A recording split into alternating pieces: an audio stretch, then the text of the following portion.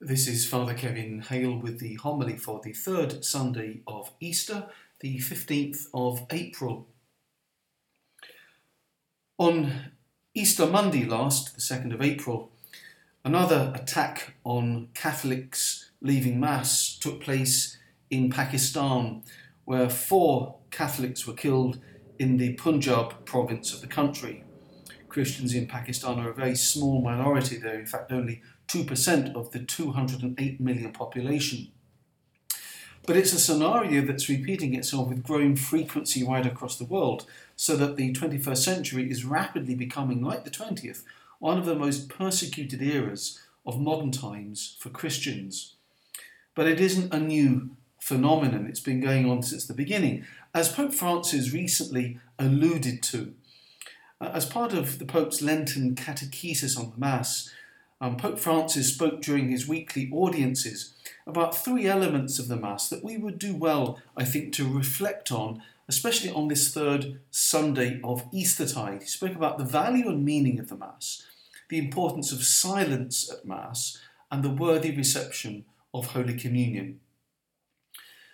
Sunday is the Lord's Day, the day of the resurrection, so each week we call to mind this central truth of our faith.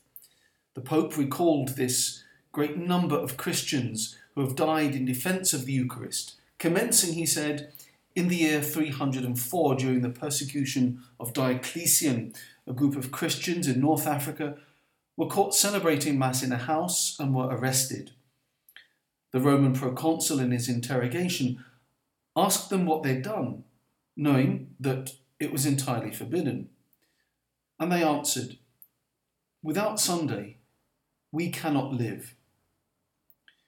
The early Christians understood that if we cannot celebrate the Eucharist, we cannot spend eternity with God. For as Christ taught, unless you eat the flesh of the Son of Man and drink his blood, you have no life in you. By contrast, the Pope went on, Jesus says, "Whoever feeds on my flesh and blood has eternal life, and I will raise him up on the last day." During an earlier catechesis, Pope Francis spoke about the importance and power of silence, saying, when we go to Mass, we often arrive a few minutes early and start to chit-chat with those around us. But preparing for Mass should not be wasted with idle chatter. Rather, it should be elevated with a time of silence, a time for the heart to orient itself for our encounter with Jesus. And he went on to highlight the invitation of the priest when he says, "Let us pray," as a moment when we become aware of the presence of God. He says, perhaps we come from a day of weariness, of joy, of pain, and we want to say to the Lord that we invoke his help and ask him to be close to us. We may have relatives and friends who are ill or going through difficult times. We wish to entrust to God the fate of the Church and of the world. He also spoke about those other moments of the Mass when words are not being said aloud and during which we can connect with God in the depths of our hearts. On the worthy reception of Holy Communion, the Holy Father speaks about how we ask in the Lord's Prayer for our daily bread. The original words in the Greek text says, "Give us this super substantial bread, the bread that gives nourishment to our souls." Now, we understand that these sentiments are very suitable requests as we prepare for Holy Communion. But he added, according to the warning of St. Paul, it is not possible to communicate in the one bread that makes us one body in Christ without recognizing oneself pacified by fraternal love.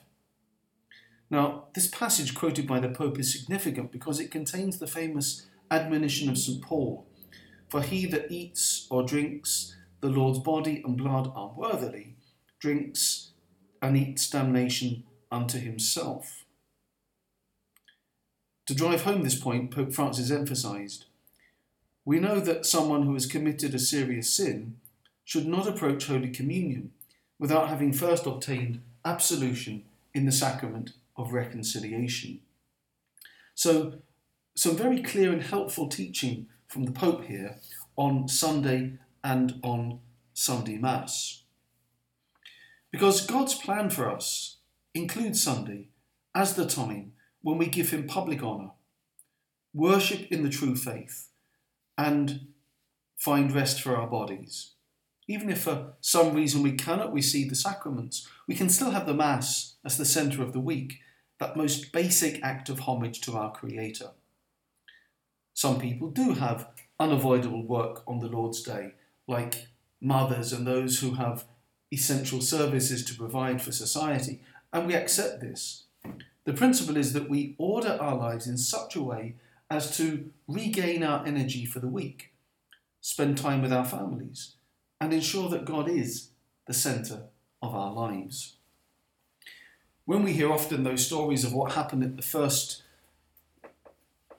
years of the first centuries of the church, when the Acts of the Apostles, for instance, relates how the apostles and the first Christians suffered and were punished for the sake of their faith, and then of subsequent generations of Christians in past ages, it can all sound remote, maybe even romantic to us.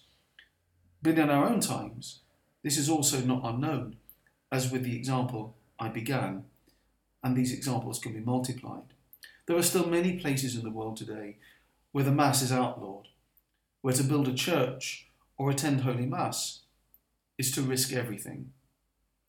If we live each week with the Mass at the centre, then we can be certain that everything we do during the week leads to and flows back to the Mass.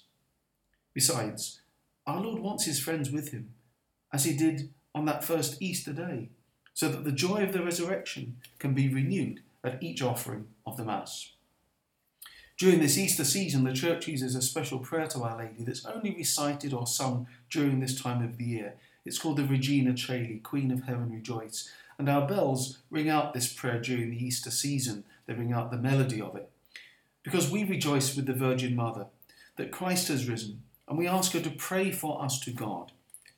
And this we confidently do, because she is the first witness to the resurrection and is the mother of the Church, the mother of all those who believe in her Son. Let us pray. May your people exult forever, O God, in renewed youthfulness of spirit, so that rejoicing now in the restored glory of our adoption, we may look forward in confident hope to the rejoicing of the day of resurrection. We ask this through Christ our Lord. Amen.